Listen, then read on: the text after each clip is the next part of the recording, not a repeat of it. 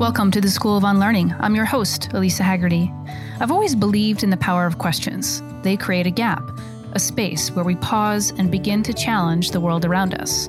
Without questions, we're stuck in the trance of life, a life given to us versus one created with agency. Your journey to rethink and unlearn the norms no longer serving you begins now.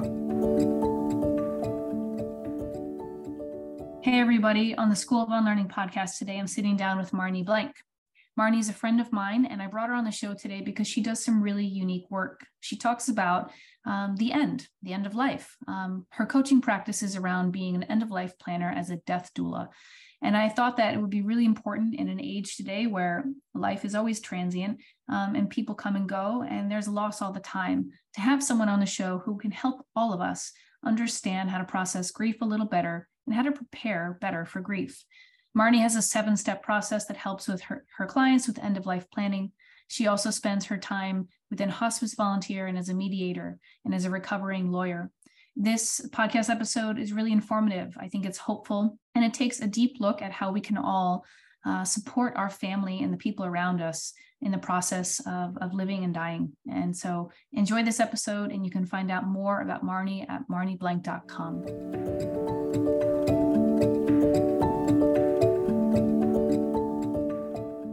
Hey, Marni, how are you? Good. How are you?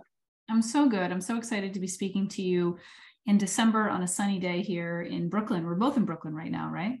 We are. It's very chilly out. Yeah, it's pretty much frigid.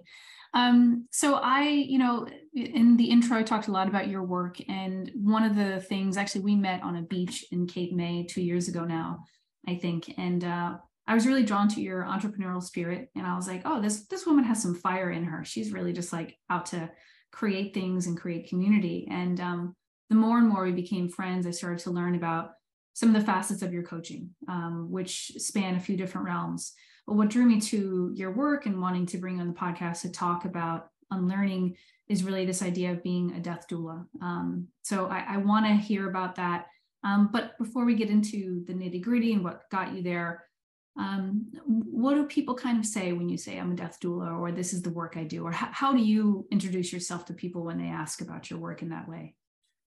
It's a great question, because everyone meets it with like a little bit of a question on their face, and then it kind of sinks in, and then they get really excited to talk about it, because death is not something that we normally talk about in our society.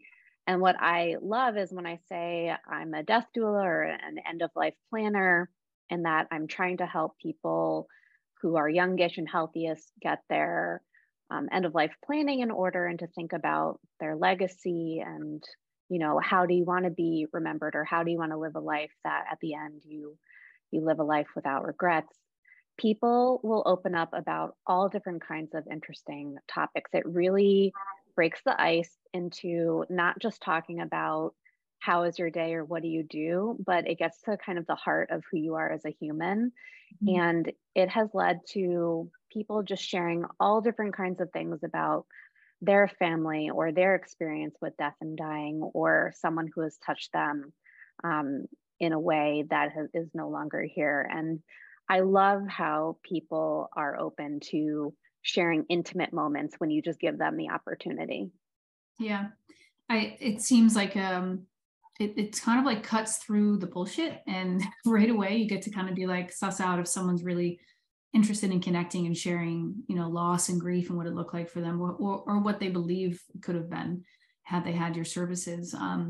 It's actually kind of, I know it's a type of practice that is ancient in many ways, but also these days is becoming a bit more sort of mainstream, at least in American culture, like where we get to talk about it with more context and support these days, which is a great thing.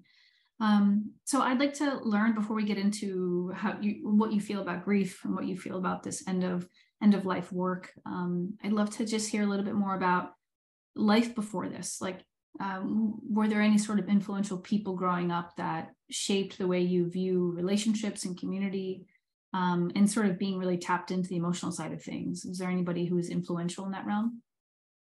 I think just having a really deep relationship with my grandparents or my elders.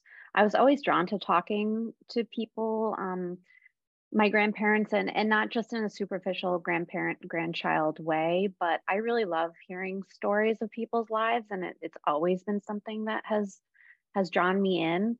And from an early age, my grandfather on my mother's side um, had a very interesting past and created an autobiography or a biography of his life. And I remember reading those stories and hearing those stories and loving how he captured his own story. And it made me want to capture the stories of my grandparents, which I have done in recent years, and my great aunt as well.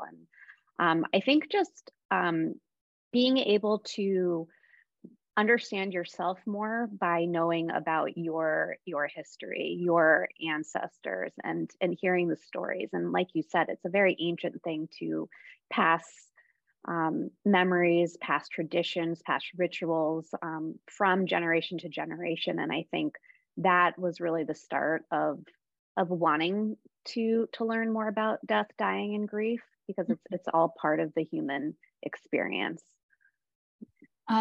You seem really fortunate to have that. I don't think a lot of people have like the ability to grow up around grandparents who are reflective and willing to share and like and have that. So I'm happy you have that. I read a quote the other day where it said something like life learnings turn to wisdom only with reflection.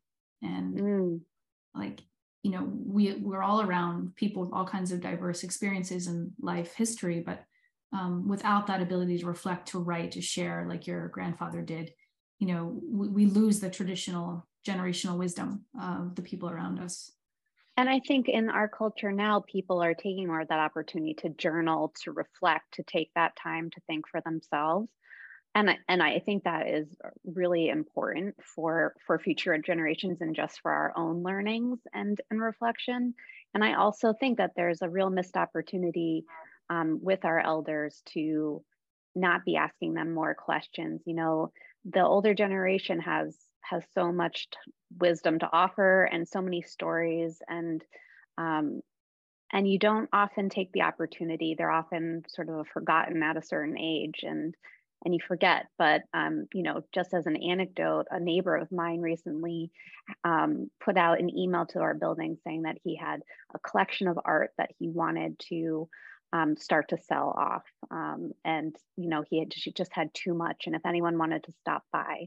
And this man is, you know, probably in his late 70s, early 80s, and his whole home was full of all of this art. And he told me stories about all of them, where he found them, the street artists that he started to develop a relationship with and started to collect art. And every picture, every painting had a story. And it was just a way that I had never spoken to this person before, and I learned so much about his life. And he was very willing to share that with me. And I felt connected in a new way to my neighbors. That's incredible. I think it does. Those moments and those stories do kind of make you realize we're walking amongst people with just rich landscapes, and we don't always ask the right questions. Maybe in this case, it was like a prompt to like come take these paintings from me. But I feel like in culture, we ask questions that kind of pivot us into like, what do you do for a job, or what state are you from? And I know that, you know, it sort of becomes dull in the beginning. And I wonder, I just wonder about the ways that we initially approach conversation with people to forge connection and see what's there. It just, that kind of came up for me. But so I'd like to learn, I know you had a background in law, and then you had some pivotal moments there where you decided to question life. So can you walk us through that? Sure. So, like the good student that I was, the firstborn of my family, I was very focused on schooling, of getting the good grades, kind of following that path of I went to college. I then took 2 years and was a legal assistant, and then went to law school and went in to get a good job. And I was working at New York City Housing Authority doing labor and employment law. And I'd been a lawyer for about 5 years at that point. And I was waking up wishing my day away. I had thought this is what I wanted to do. I thought that I was on my right path, but there was something that was off, something that didn't feel authentic to what I was supposed to be doing. Um, and at 31, I didn't want to be waking up wishing my day away. And I was sitting in my windowless office and I had a snake plant sitting on my desk. And the snake plant is supposed to be able to survive anything. It's supposed to survive low light. It's supposed to survive droughts. It's kind of like the one that you, if you do not have a green thumb, that you can be proud about, keeping alive. And this plant was dying. And I had this moment where I was staring at it and staring at my computer and, feeling like if this plant is dying with no light and, no watering, metaphorically speaking, I feel like part of me is like dying on the inside and I need to do something about it. I could sit here and do my 30 years and get the pension, or I can shift gears, and I ultimately decided to bet on myself and to shift. Mm-hmm. That story really stands out to me because I think a dying plant in a windowless room is motivation for anyone to be like, life is not supposed to thrive here, and maybe there's another way. And so then what? I mean, you knew you wanted to be creative, and you have an entrepreneurial spirit. It was, I think, part of. Tell us, your parents are entrepreneurs or have a background in dabbling in that. Is that right? Yeah, I came from a family who really who nurtured creativity, art. Both my parents were dentists, but both of them were also artists. My mother mixed media and jewelry and painting, and my father painting and welding, sculpting. And so I grew up around all of this creativity, and I felt like, oh, but I'm the black sheep. I'm supposed to be the one that's, I'm going to go to law school and I'm going to have like a very steady career. But what I realized is that my father worked for himself and was, an entrepreneur. And I also came from a family where my cousins started their own companies out of college and have been thriving ever since. And so I had this like, maybe being my own boss is something that I can do. Like maybe I have the tools in which I can create this life for myself. But I have to say that it was really hard to make that decision, even though I had all of these great influences, because you know, there is something very steady about having a paycheck coming in where you can leave at 5 or 6 or 7 o'clock and kind of shut off for the night. And, I was also leaving the career, like a career that, you see steady growth in pay and in like status and title.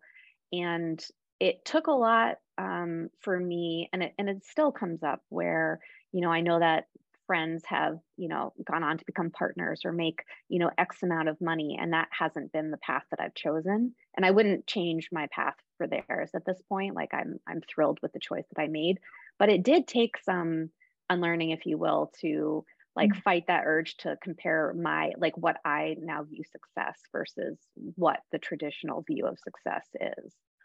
Yeah. Yeah, and I think that a lot of us struggle with that. It sounds like too, you had both influences, some steadiness and also a lot of creative entrepreneurial outlets. So I know that you've done some work with your sister too. And I know that that's a unique dynamic to work with a sister in business. Sometimes it can go really, really well. Sometimes it can be super stressful, or sometimes it's both stressful and going well. Tell us, how did you decide to go into business with your sister Willa? And what has that been like to work with her and build your businesses this way? Yeah. So after I ended up leaving the law, I sort of was unmoored. I did my, eat, pray, love moment without the pray, lots of eating and loving around the world for 7 months. And I came back and I sort of wasn't sure what I wanted to do. But I did have a real estate license, which conveniently you can have if you have a law degree. And so I was working in real estate at the time at a startup, and my sister was working as a designer at a fashion house. She is a creative. She went to RISD, and she was a patron at a art, a photo studio where the clothes were being photographed. And she was sitting in this space in Brooklyn and thinking to herself that, it was an environment that she wanted to be in all day. Normally in a photo shoot, you're there for 10 or 12 hours. And this experience for her, it was kind of like a white box space with no character. And she was like, you know what, I could do this better. And she asked me if I would start researching for her, what spaces in the city would cost. And as I did research with her, with no intention of working with her, we kind of both started to say, this is a problem to be solved. Everyone has everything in New York City except for space. Space is, a prime valuable thing. And creating a space that people want to be in, that people feel connected, feel inspired. And so after each having several talks with our individual therapists about working together, we decided to try it, to go into business together. Me working in the operations aspect of it, and client communications, things that were more natural to my abilities, and Willa as the creative director with social media and her background in the creative sector. She had a lot of contacts already, and we came together, found a beautiful space in Soho that had character of its own, but was very unloved at the time. And we rehabbed it back to the space that it is. And we created Blank Studio, which is a rental photography studio and event space. And what I've loved about it is that not only does it bring in all different kinds of, product and fashion photographers, but we also have the ability, because we have this space, to create opportunities for giving back to charity and partnering with really amazing organizations to, foster small businesses, and specifically a lot of female founded businesses, and amplify different voices in the industry. Yeah, I love this sort of beginning of sort of a chapter with you and your sister. I know it also blends into some other work that you're doing together, but I've been to the Blank Studios and they're beautiful, and it's just this incredible space that is super inviting. And I want to have you talk a little bit about the desire to build community, because again, you and your sister own you own a space where you could bring in high profile clients left and right, but you also choose to allocate the space for friends, for the holiday festival you ran recently. You choose to use the space to foster community. So I'd love to know a little bit about how and why that's so important to you, and how you see that playing out in a space like the Blank Studios, and also in your work around end of life planning, like this concept of community building. Yeah, it's interesting. I think that as I've reflected on my path, I've noticed that something that's been really important in a thread is that I want to create space for people in whether it's feeling nurtured and cared for in grief, and holding a safe space for them, or in just like in a physical location that has been designed to feel connected and to inspire. And it's interesting that has kind of been the through line. But why it's important, it's because I think that in the earlier part of my career, I felt that there wasn't a sense of community. I had some amazing coworkers and people that I met within the legal profession, but there wasn't this sense of community, of connection. I felt a lot of the time that a loneliness, or not feeling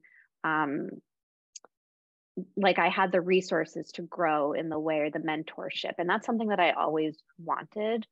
And so having this space has allowed us to experiment with partnering with other female-owned businesses that also wanted to grow, or to create entrepreneur groups that felt like creating the support that I didn't have previously. Right. And also just, if people are spending 10 or 12 hours a day somewhere, you want them to feel like they want to be there, that they get what they need in terms of light. Our space has like an ample amount of light compared to my last job. And, the high ceilings make you just, think about how this was a factory in the 19th century, but now it's this created into this beautiful new experience. And it's just been exciting to see what people create in our space, but also the community that's come about from it. And yeah, I've loved every step of it. Cool. It's really interesting because you like you said, you get all walks of life. You could get people in the fashion industry, people in business. You could get solo entrepreneurs or people who are small business owners coming in and just forging relationships. And it's really designed for your, insights and wisdom to build community. And I think that all of us, and we've each had our own individual journey with what COVID did to our communities and our relationships. But I'd love to hear you, since you've had the studio now for a number of years and you're in the midst of launching and doing well in your coaching business, what has changed, do you think, for all of us from like a desire for community since COVID? Like, what has shifted for us, and what are you seeing? Like, are you seeing any trends in what people are willing to spend money and time on, or any trends in just like people's resiliency for like socialization at these events, or coming in and out of the studio? Yeah, I think more than ever, people want in-person community. I think everyone took for granted that at any point of the time of the day, pre-COVID, you could go out and find people to do anything with, whether it's just going to a bar or a networking group or just visiting friends. And what a collective grief to realize that we were all isolated and sitting with ourselves, which in many ways was very important to self-reflection, but detrimental to feeling part of a collective, being part of a community. And it was a real loss. Before COVID, we would host community gatherings once a month around the ideas of love and relationships, health and wellness, personal finance, career growth. And then just craft things like, floral arranging, just things that you could do tactilely with your hands. And not having that for the last 2.5 years was pretty devastating. We didn't make any money off of it. We just wanted to have, create a space that people could learn and to grow. And we've only started to bring those back recently. And the feedback we've gotten was how missed it was, how just, seeing someone and having those networking things over Zoom, while great that we have that technology and a way to stay connected when we can't be together in a physical location was vitally important. But having that interaction, seeing someone and getting a hug from someone in person, or speaking with someone like where you're really looking to someone's eyes, you can't fake that over a Zoom. And trends, like I've noticed that people want to do more arts related activities, that while people do still want to learn and want to learn about finance or whatever kind of speaker we have in, we've noticed that the things where people get to go back to play, go back to like a more sense of childhood wonder has been the thing that draws people in. So whether it's like the floral arranging or like a crocheting a basket night or a wine tasting. What else have we had recently? Yeah, just, stuff with plants, things where people are, kind of just getting to use the different part of their brain and take them out of the stress of the day-to-day life and into the play world. Yeah, it's huge. I love that your space also provides that. When you were listing some of the ideas, I was like, let's combine wine tasting with crocheting and just yeah, I really feel it too. For many months and even years, it was like, okay, meet my friend for coffee or tea, and like I got to this point too, and you might resonate or not, I don't know, I don't want to talk anymore. Like, actually, I can't talk anymore about the life happenings, because it was so hard for so many of us here, especially in New York, with losing our communities or our communities changing, that it was like I just wanted to build stuff and go do stuff. So I love that you have that space and that you continue to make room for those type of activities, because it's certainly a hub for many of us to look out for and to visit. So I want to turn our attention a little bit back to your work in the end of life planning. I'd love to know if you can tell us the impetus for that. I know you come from a family that is reflective and shares and writes and expresses, and that could be the birthing grounds for any sort of great sort of coaching work. But why death doula work? Like many people's stories, a personal tragedy or potential tragedy came about to make me go in this direction, which was my mother in 2018 had a freak car accident, and she's fine now. I will preface with that. But I got a call. I was, at the studio. I got a call that said she's fine, but she's at the hospital. And my first thought wasn't, how is she? Like, how can I get there fast enough? It was, oh my gosh, I have all of her end of life documents sitting on my desk that I haven't gotten signed or notarized. She had given them to me about 4 months prior to make me her power of attorney and healthcare proxy. And there was some mental block around the fact that I was looking at my mother's, paperwork that surrounds, either a horrific accident or death, that I didn't complete the documents. And I'm a lawyer. I'm smart and I'm organized and I'm a responsible human. And there was that block. And I started to think that if I had that block, then I think a lot of people had the block, either around facing their own mortality by filling out these documents for themselves, or for, having those conversations with their parents or their loved ones. And so when I did get those documents in order and I was helping my mother with her recovery, I realized all of the things that go into someone who is either passed away or has had a serious medical condition. And so I was dealing with insurance, with a police report, with dealing with what to do with her pets, with mail, just all of the logistical things. And I did have my sister, who was a tremendous help during that time, but a lot of the things I had to figure out on the spot. And when you're dealing with all of these logistics, there's no time to sit with grief. There was no time to sit with my mother and just be with her. And it doesn't make the grief or those feelings go away. It just pushes them down into a place that will eventually pop up at potentially an inopportune moment. Mm-hmm. And I really wanted to be able to help other people, allow them to be in their grief or allow them to be with the person who is dying, mm-hmm. And take some of that pressure off of them, because it was a really lonely experience for me. And I didn't find the resources online that I would have wanted, or a human. I didn't know where to look. And so that sort of spawned how I got into learning about what a death doula is and what end of life planning entails, and how our society is just really scared of death and of dying and of grief. But it's very much there for all of us, especially with COVID. Yeah, that's an incredible story. And I am happy your mom's doing well and healthy these days. I can imagine, the myriad of emotions and feelings that would come up, because you had this conversation with your mom before and you were in the process of trying to get some of this finalized.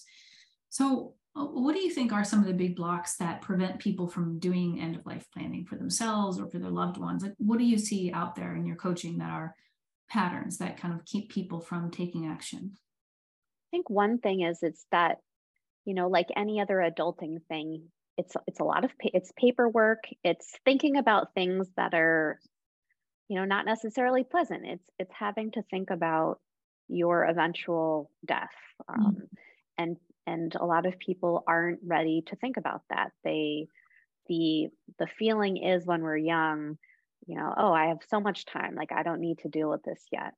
But the reality is that none of us are guaranteed a long life. And having your paperwork or having your wishes in order is the greatest gift you can give to your family, because it takes the burden off of them and gives them a clear roadmap of how to honor you. So I think that there is just a feeling that if you're thinking about death, that somehow it makes it more present or more likely to happen. And so there's that. And I think there is just an emotional block for people to think about their parents or their loved ones passing. Or it's, if you've just had a child, it's thinking about a life where you might not be a part of their life. There's so much emotion that goes into our decisions on whether to do something or not do something. And Yeah. oftentimes you just need an accountability partner to help you and to guide you through the process. So I would imagine too, from what you're probably seeing, is a bit of education. Like, I don't think until I came to your workshop that you ran on this, that I didn't realize how many steps there were to planning properly. I have, like, for example, I have a life insurance policy, and I was like, oh, cool. I have my ducks in a row. I have some things. I'm like, cool. I'm like proud of myself. And I realized, as your workshop was going on, that there were a lot of really actually pretty simple things I could do to just make communication and the process of, let's say I get sick and, I'm really sick and I need people to be there making decisions for me, like to have that in order.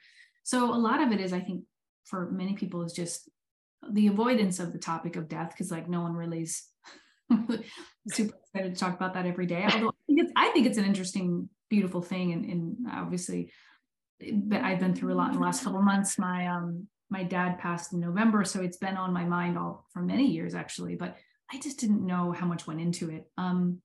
So I'd love you speak about something that's really interesting to me, the legacy that, we can think proactively about the legacy that we get to leave, and how it affects our family and friends and the people who will be taking care of us in those final days and moments. It's a very generous perspective to think that way, right? I feel like it removes yourself from being like the end all, most important thing in the world. And you start to think, oh, well, I would want my mom to feel this, or I want my sister to feel this. And the essence that I get from that whole thing of the concept of legacy is generosity, like that you want to help other people through a really hard time. That's beautiful. And it's so true. And I do want to stop and acknowledge what you've been going through in the last few months. And I know that we've talked about it, but something that I learned from you is how open you've been on, social media and with your friends, talking about your experience, talking about your grief. And by doing that, I don't know that or maybe you do realize how of a positive impact it has on other people being able to share similar feelings. Because normally it's not like in the 19th century or 18th century where people wore black in grief. You don't know what people are going through on a day-to-day basis, because death has been sort of pushed aside. And so being able to speak openly about it, like you're saying, gives people opportunity to share their own grief. And so I think that is often overlooked in our society, the grief that is there but not shared. But to your point about legacy, yes, like, any coaching these days, or any sort of goal setting, you see the goal and then you see what you can do to get to that goal. And with legacy, it's similar. How do you want to be remembered? What is a life well lived to you? Everyone has a different answer to that. And when you can look at your life and what you're hoping to create, or how to, like, what does a full life mean to you, you can start to see, well, are my actions aligned with how I want to live? Am I taking the steps that would make the end of my life feel like I have no regrets? I think that for a lot of people, if they're saying, well, I'm miserable in my job, but I don't know what to do, but at the end of their life, they want to be like, I've built something myself that I'm proud of. Like, how can you realign? How can you take steps to save the money now that you want, so that you can take that leap into entrepreneurship? Or if you want to leave a financial, amount so that your child has their college paid for, well, how can you make those financial decisions now that will get to that goal? So there's so much, not just financial, but just how do we want to feel and Mm. what are we doing now that will get us to that? Yeah. I think that it stood out to me because I just thought, I think about probably all of us who maybe are coaches, entrepreneurs, we do things that are in essence here to help other people live better lives, right? So I think about legacy quite a bit, and that just really struck me when I went to your workshop. I was like, oh, that catches my attention, and I'll do whatever I need to do to make sure that the people around me are okay, even if it's annoying paperwork or things that I don't want to do or think about. So I think that that's an interesting take on it. So I want to talk a little bit about sort of grief. You mentioned something about like, we don't know what people are going through. And there's this book I'm reading by Francis Weller or Weiler. He's a psychologist, and it's a really beautiful book on sorrow and grief. And I'll share it in the notes, but it just talks a lot about how, especially in the Western world right now, it depends what religion you're from, right? Like in the Catholic religion, Christian religion, like there was a mass, there was a burial, it was very beautiful, but there really isn't a laid out touch point or like plan for people in the next 6 to 12 months. Whereas in the Jewish, tradition, there's sitting Shiva for 14 days. And then there's like, other elements that are sort of built into, the customs of grief. But I'd love to hear your thoughts on like, how as a culture we handle grief, what you'd like to see shift for people. I know your work is a lot on the preparation for death and end of life planning, but of course, grief plays a role in the whole process of your coaching, I'm sure. So I'd just love to hear your thoughts on how we handle grief and what you'd like to see change in our culture and in the American culture broadly. Yeah, it's a great question, and I think that it's such an individual question. I think as a society we don't deal with grief well, but I think that it's changing because of what we've lived through. It's put grief of all different kinds in perspective, not just death of a human, but death of specific dreams. Like, everyone put their life on pause, and there was a lot of grief and jobs lost, or plans that didn't happen. And I think grief came in a lot of different ways for people.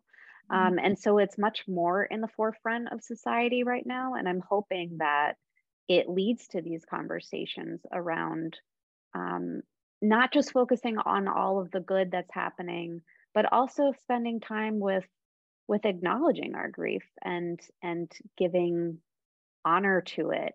It doesn't make us less likely to experience joy in the future, and joy and grief can live simultaneously with each other.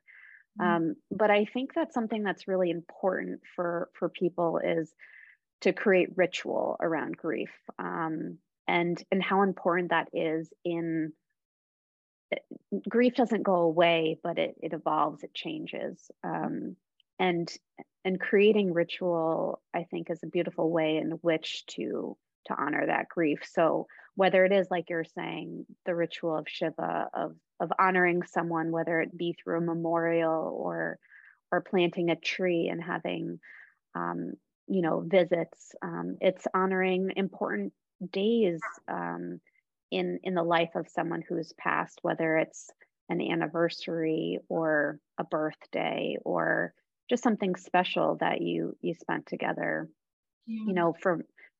For my grandfather, he's buried in upstate New York in this beautiful cemetery.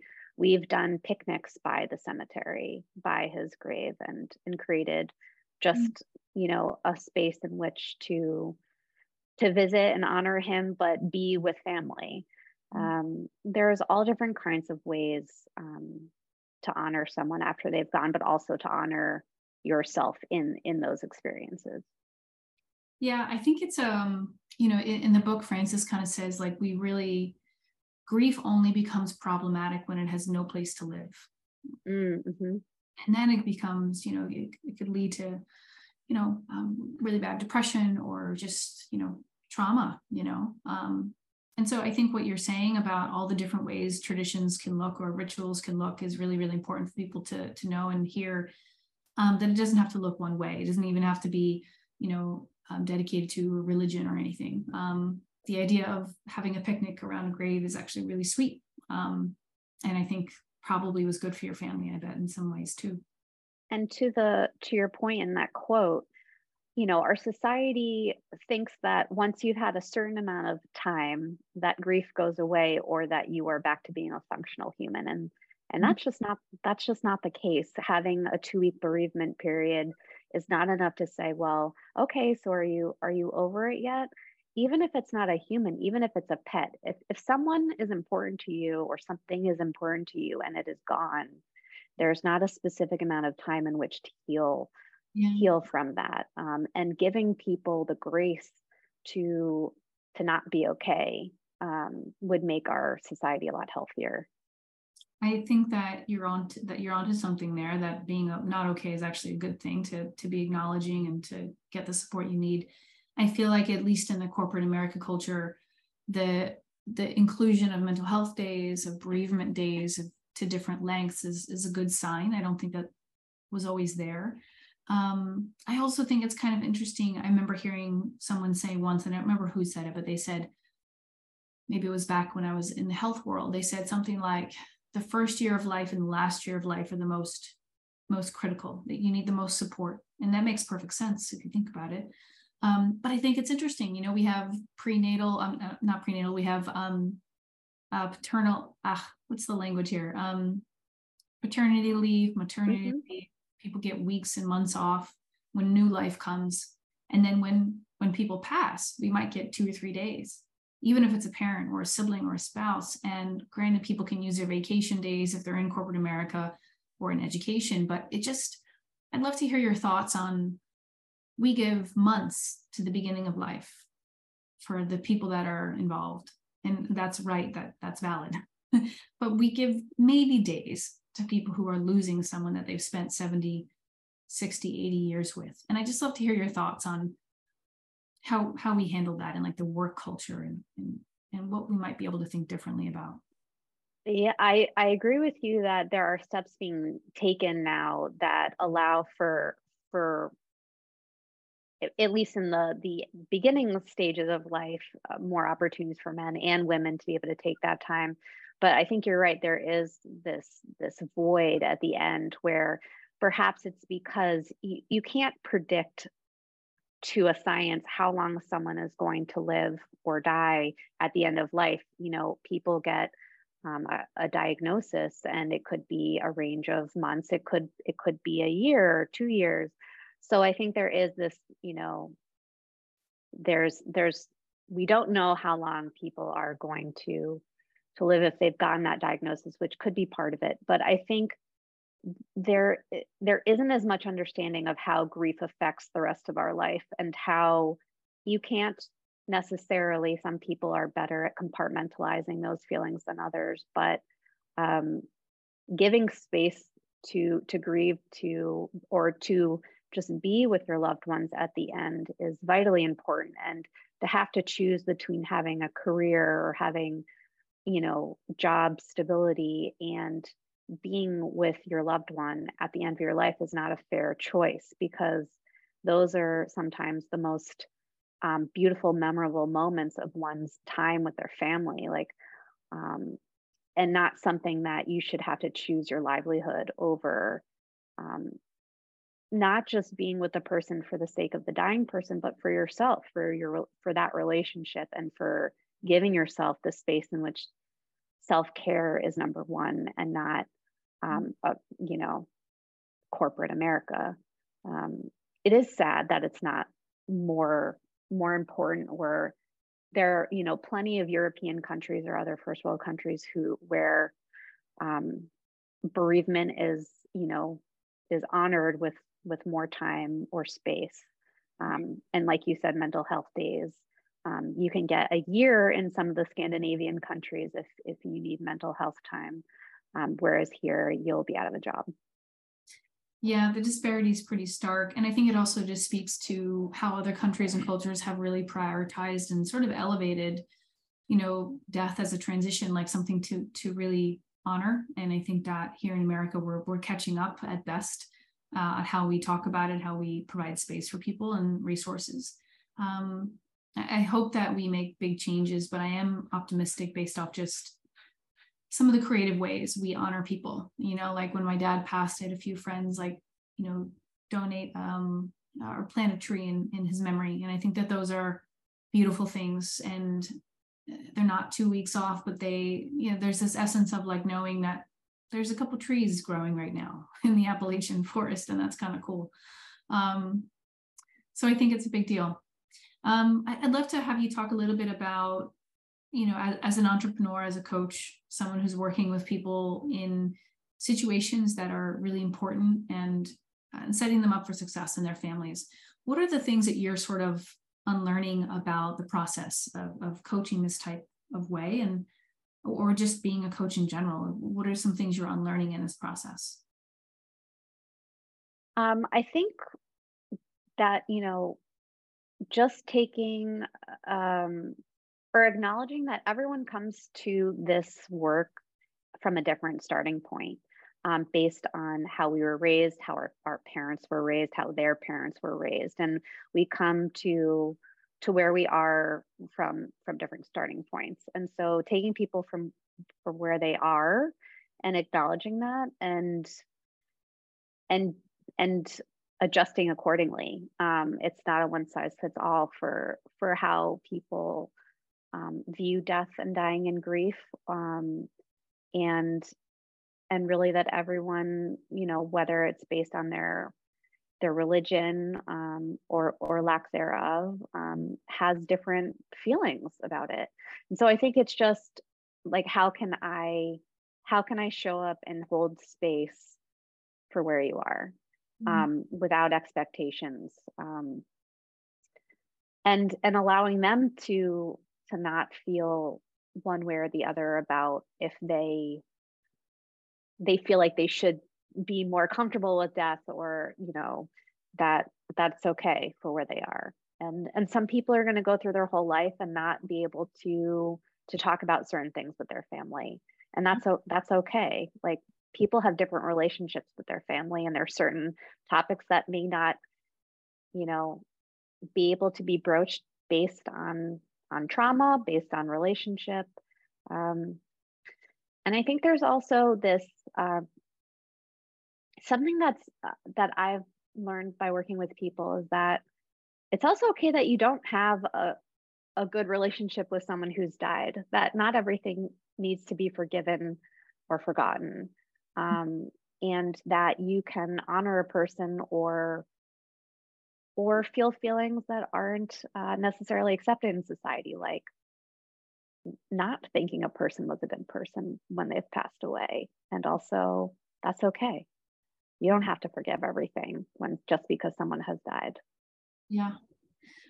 I imagine you're learning and unlearning so much, because you're working with people at a time of transition, and the transition can be really peaceful and celebratory for some, and can be really complicated, complex grief of, again, a parent or somebody who was not kind, who was maybe abusive, and like the grief of the life that they didn't get to have with them, and the relationship they didn't get to have that wasn't ideal.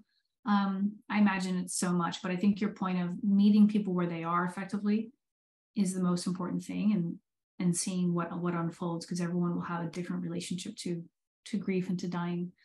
I want to ask you one more question, and then we're going to do rapid fire for fun. The last question is, when we think about the School of Unlearning, is a series of conversations with people who are seekers, who are challenging status quo, who are reinventing themselves and the world around them. And so when you think about the word unlearning, how do you define it, or what comes to mind when you hear it? I think it's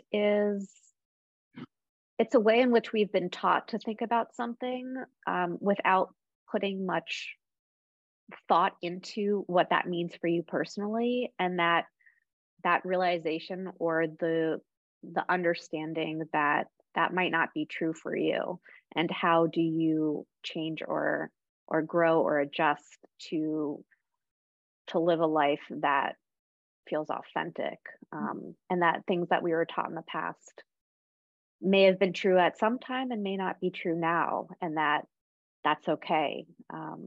I know that for myself, the fact that I have several different passions or career choices that I'm choosing to do at the same time, and that I no longer have, that corporate job, that was an unlearning for me, that I still grapple with, that I still keep choosing to do.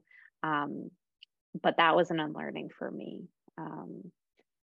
And even, as an adult who is choosing not to have children, that's something, as a woman in society, we've been told you get married and you have children, and I'm choosing to not do that. And that's been an unlearning, that I can have a full, complete, loved life and choose something different than what a lot of people expect. Hell yeah, you can. And I'm proud of you for that too. There's so much unlearning there, and I love just what you shared about your journey. I'm excited to see where it goes, friend. So we're going to close with rapid fire. Whatever comes to mind when I give you some prompts. So Audible book or hard copy book? Oh, hard copy, except while traveling. Fair.